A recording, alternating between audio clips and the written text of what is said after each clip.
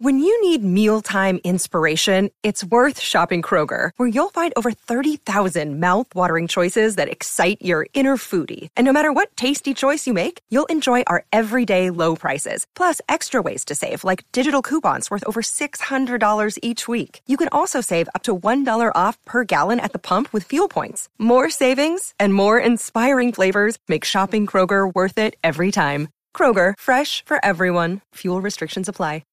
Mi papá siempre estuvo en casa. Con mi papá siempre aprendí de todo, varias cosas. Yo me iba de viaje con él a Sudamérica, de todo. Pero con el abuelito eran las cosas de vida, las cosas naturales, las cosas que uno habla, las cosas que uno no habla con su papá. Esas cosas. Mi abuelo amaba los Estados Unidos y no solamente eso, amaba Nueva York. Yo le pregunté, allá tú llegabas a la casa y tú jugabas dominos con tu primo y jangueabas y tú no tenías que estar pensando en otras cosas, ni un doble empleo, ni nada de eso. ¿Por qué te viniste de allá para acá? Y él me dijo, Robert, Colombia es un paraíso, pero lo que es Nueva York es la capital del mundo. Y si yo quiero aprender más del mundo, yo tengo que venir acá. Es la única manera que yo voy a poder conocer el mundo entero sin tener que coger vuelo a cada lugar. Y yo le dije, este viejo es un sabio, men. Y cuando ya esa persona se va es difícil porque es como decir, es perder parte de uno mismo. El 11 de septiembre de 2001, 4 aviones comerciales que viajaban a Los Ángeles y San Francisco, Estados Unidos, fueron secuestrados en el aire. El primer avión, el vuelo 11 de American Airlines, impactó contra la torre norte del complejo World Trade Center en Manhattan, Nueva York. Tan solo 17 minutos después, el vuelo 175 de United Airlines chocó contra la torre sur. El tercer avión, el vuelo 77 de American Airlines, chocó contra el lado oeste del Pentágono, sede del Departamento de Defensa estadounidense. Los pasajeros del último vuelo, el 93 de United Airlines, lograron recuperar el control del avión, estrellándolo en un campo abierto en Pensilvania. Ante la mirada atónita y horrorizada de miles de espectadores alrededor del mundo, las Torres Gemelas, emblema financiero de la Gran Manzana, colapsaron sobre sí mismas. 2.996 personas murieron durante los atentados del 11 de septiembre. Este episodio es un homenaje a la memoria de una de las víctimas, un hombre cartagenero que vivió enamorado de la llamada capital del mundo, Hernando Rafael Salas, esposo, padre, tío y abuelo.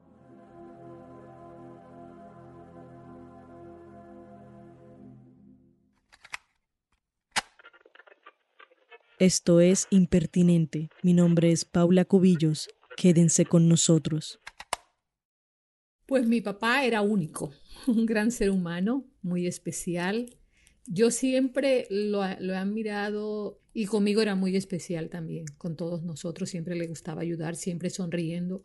Por la mañana cuando se levantaba y se iba a trabajar, a veces se ponía a cantar, cantaba antes de irse a trabajar, iba contento a trabajar. Nelcy Salas nació en 1955 en Cartagena, Colombia, pero se mudó a Nueva York en 1971, siguiendo el anhelo de su padre, quien, según su obituario, soñaba con esta ciudad, con ver la Estatua de la Libertad.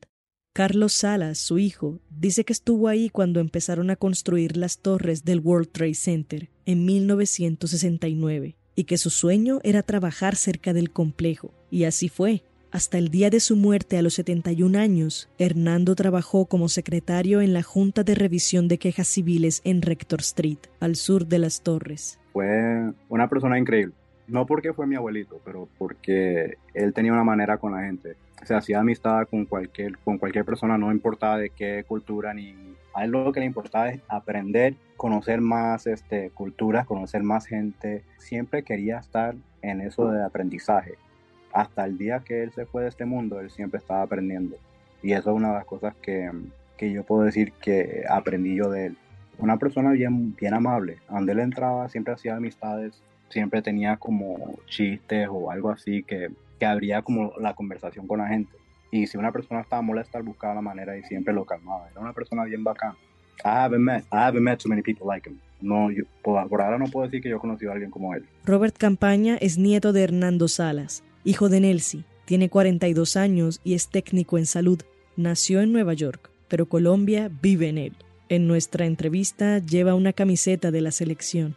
Recuerda que aunque su padre siempre cumplió su deber y estuvo presente, todo el tiempo se la pasaba con su abuelo, de quien dice, aprendió todo. Según Robert, Hernando siempre estaba tratando de aprender cosas nuevas. Carlos Salas también lo afirma en el obituario de su padre. Este le decía que quien no hacía nada corría el riesgo de padecer Alzheimer, y él quería seguir en sintonía. Hernando Salas was a very friendly individual. He was one of those people who could make friends with anybody that he meets at any time. In fact, Gustavo Campaña es otro nieto de Hernando Salas, hijo de Nelcy y hermano de Robert. Tiene 39 años y se dedica al comercio electrónico y al marketing digital. Cuenta que a su abuelo le encantaba aprender, que se la pasaba constantemente en su pequeña oficina en su apartamento reparando cosas. Aún después de su retiro, decidió que quería aprender computación para conseguir un nuevo trabajo en una agencia del Departamento de Policía de Nueva York que operaba en el centro de Manhattan, cerca al World Trade Center.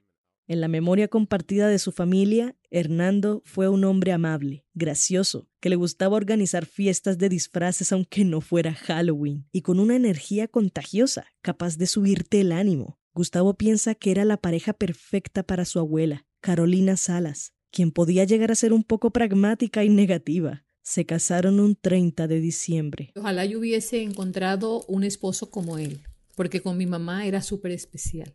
Él siempre trataba de complacerla, él siempre estaba pendiente de ella. Si ella quería algo, él era el primero en decirle, no te preocupes, yo voy, yo lo consigo, yo lo busco. Pues yo decía, uy, qué lindo encontrar un esposo así, porque es muy difícil encontrar personas así. Eso siempre lo tuve presente y lo recuerdo, porque tenía hermosos detalles con mi mamá, siempre trayéndole una sombrillita, cosas, detalles bonitos. Yo decía que él era radiante como el sol. Y como mi mamá era un poquito con el carácter más difícil, decía, mi mamá es un poquito como la luna. Una semana antes de los atentados del 11 de septiembre, Hernando estaba en Florida visitando familiares. Su obituario cuenta que estar ahí le deprimía, pues llovía todo el día. En Nueva York no, podía llover un rato, pero la ciudad volvía a brillar.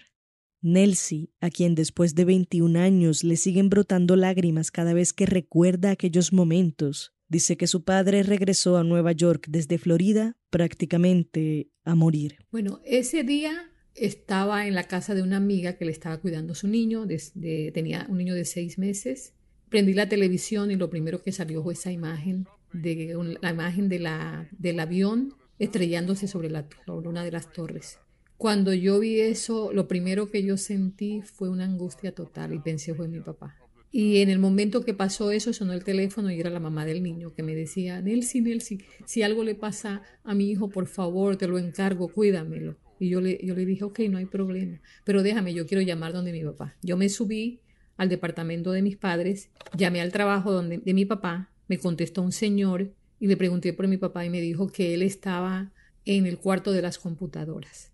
Me esperara. Yo esperé y no se oía nada. La espera era eterna y mi papá nunca llegó, nunca lo escuché. De ahí colgué, me sentía tan mal, no sé, sentía un dolor en mi corazón como que algo le estaba pasando a mi papá. Y subí al 6º piso donde una amiga y le conté lo que estaba pasando. Le dije, Amparo, mi papá, le decía yo. Ella me decía, Nelcy, no te pongas así, tu papá está bien, no te preocupes.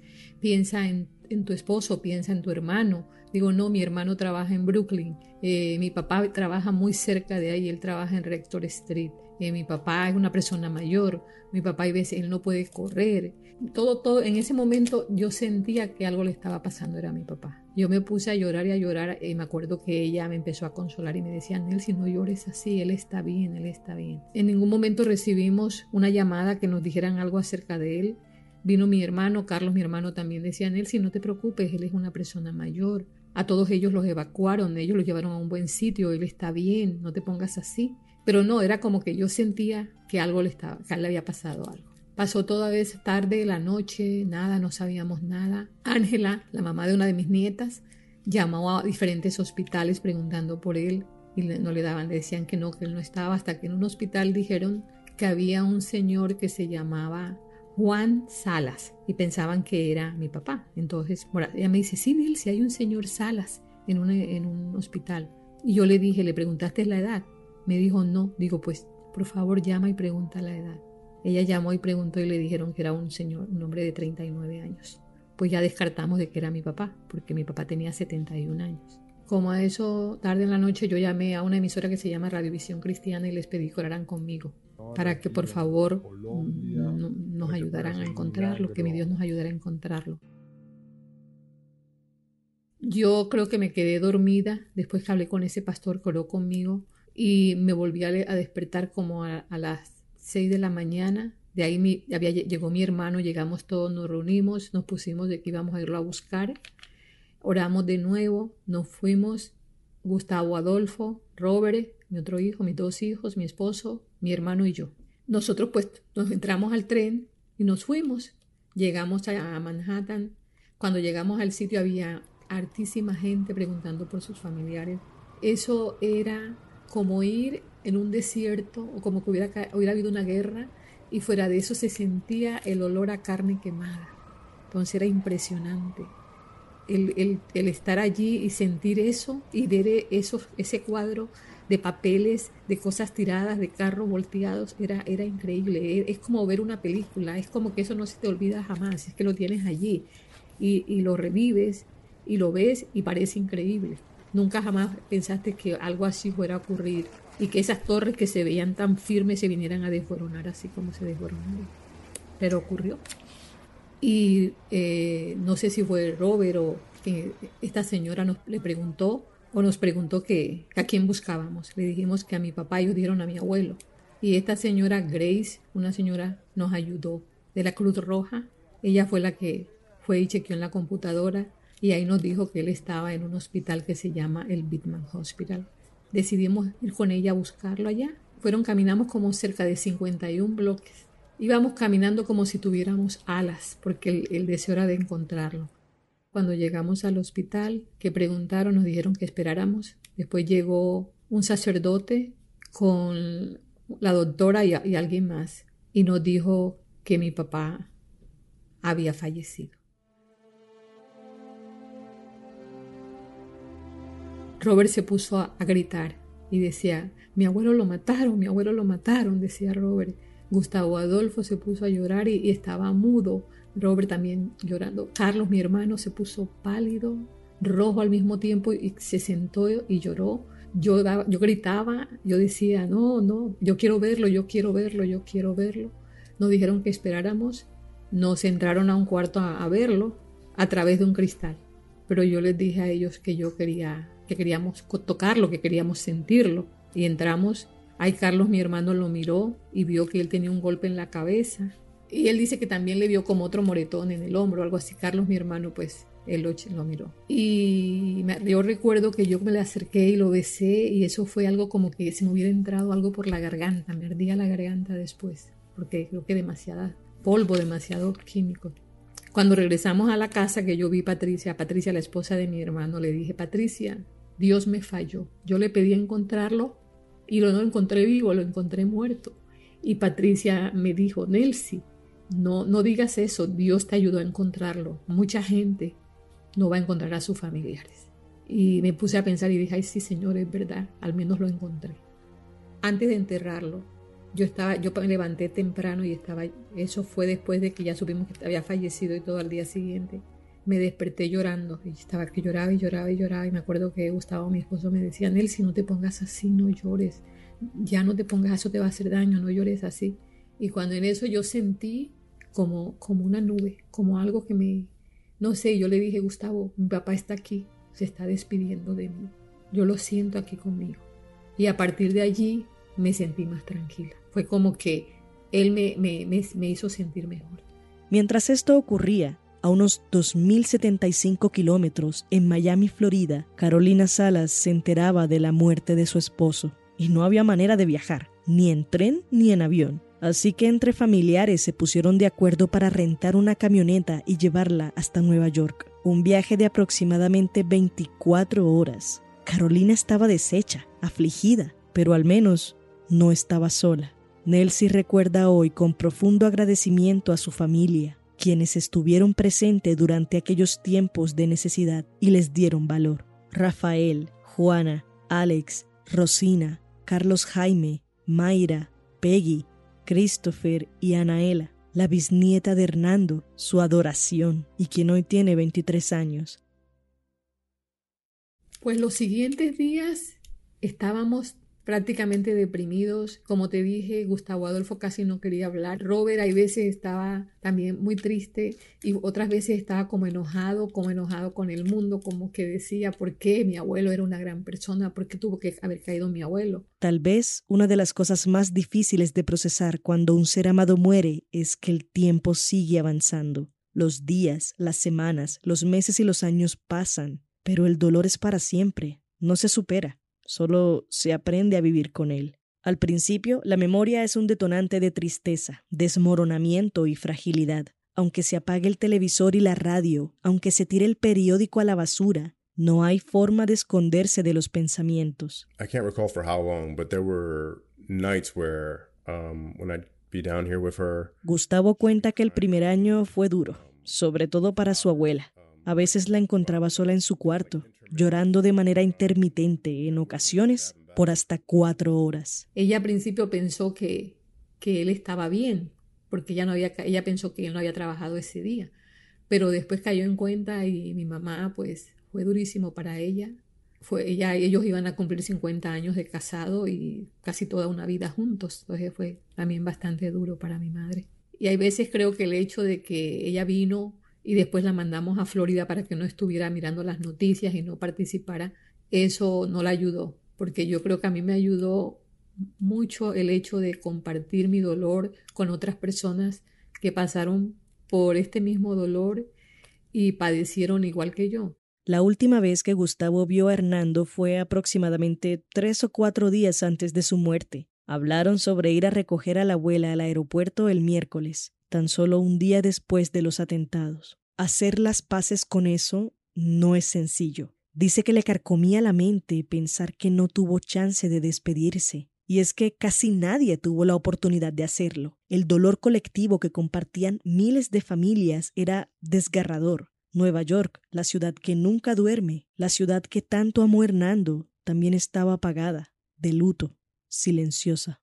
Gustavo cuenta que a veces el recuerdo de lo que pasó llega en los momentos más inesperados, como el día que fue a hacerse una resonancia magnética y su claustrofobia lo hizo pasar un mal rato. Pensó en aquellas personas que quedaron atrapadas en los diferentes pisos, en las escaleras, y las que en medio del terror y el calor del fuego prefirieron saltar al vacío desde lo más alto de las torres. Y los meses siguientes, pues yo participaba en casi todo. Yo trataba de ir a las reuniones que hacían, a conversar con otras personas y oía historias muy tristes de mamás que perdieron a sus hijos, de una pareja que el esposo ya había bajado del piso 81 y estando afuera en la calle, él parece que miró y cuando miró le dio un infarto y murió. De la chica que vivía aquí en el edificio, que no trabajaba en el edificio, solamente fue a hacer una presentación y ella lo único que encontraron fue la pierna o la mano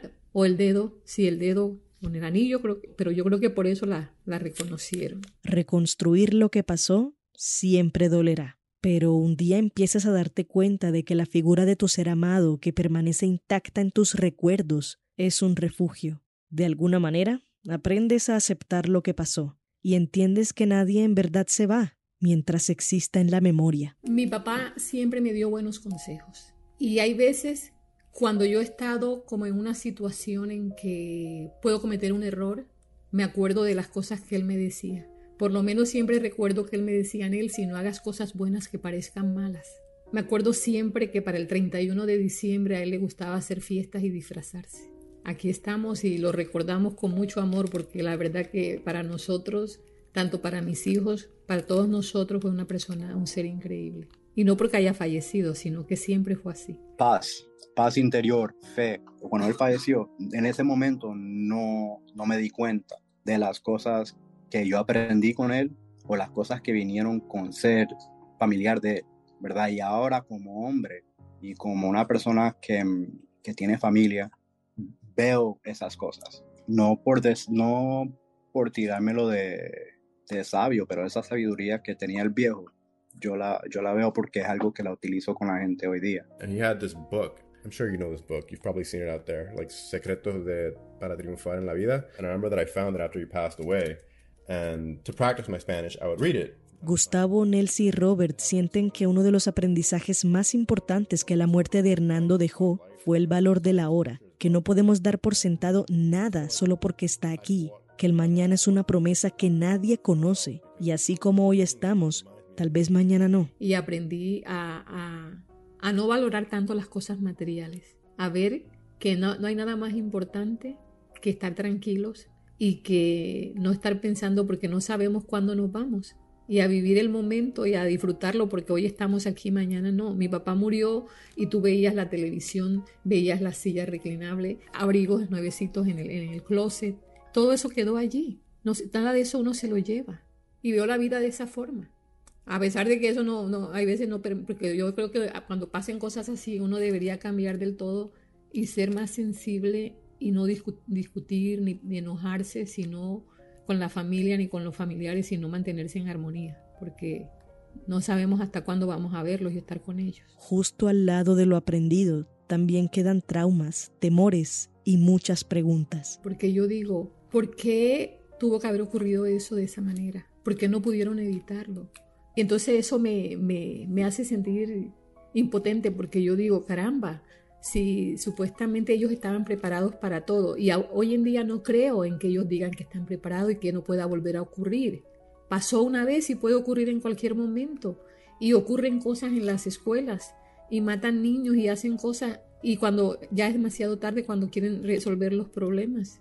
Entonces uno queda como quien dice psicoseado con eso, y al mismo tiempo tiene temores, porque tenemos temores de que si vamos a un lugar y qué tal que pase esto, y que si mis hijos se van, que si tiran ya uno queda toda la vida con ese temor, que muchas veces ya no lo sienten las personas porque no les ha ocurrido, pero a nosotros que nos ocurrió sí. Cuando yo voy para un lugar, si me monto a un tren, ahora estoy pensando, hey, ¿qué va a pasar?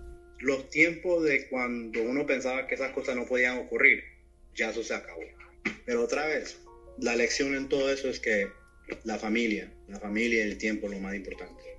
Gracias, ma, porque eso usted lo explicó mucho mejor que yo. Ok, papu. Aunque hablé con Gustavo y con Robert por separado, el día que entrevisté a Nelsie estaban los tres. Gustavo me ayudó a grabar a su mamá con su celular cual micrófono, y Robert se unió a la videollamada para ver cómo ella contaba la historia. Verlos me produjo un nudo en la garganta. Me hizo pensar en la confusión, el dolor y la frustración que no se borran por más que pasen los años. Pero también me hizo pensar en la resiliencia, en la familia y lo valioso de haber permanecido unidos. Cada entrevista terminó con conversaciones casuales, recordando entre risas la última vez que nos vimos y deseando un futuro encuentro. Y es que Nelsie, Robert y Gustavo son parte de mi familia, son mis primos. En nuestra conversación, Robert dijo que si en verdad quería saber cómo era su abuelo, mirara en la bondad de mi casa, pues venían del mismo lugar. Desde que llegué al Espectador, he estado esperando el momento para contar esta historia, para contribuir a la memoria de mi tío abuelo Hernando Salas, para que su legado siga recorriendo este mundo que ya no habita, pues, como dije antes, las personas no se van, no mientras existan en los recuerdos.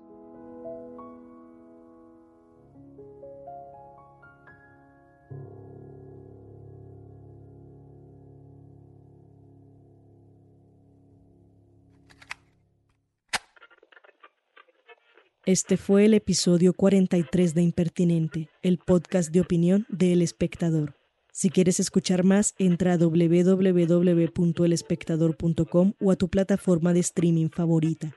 Un agradecimiento especial a Nelsie Salas, Gustavo Campaña y Robert Campaña por su participación. La producción y edición estuvieron a cargo de Paula Cubillos.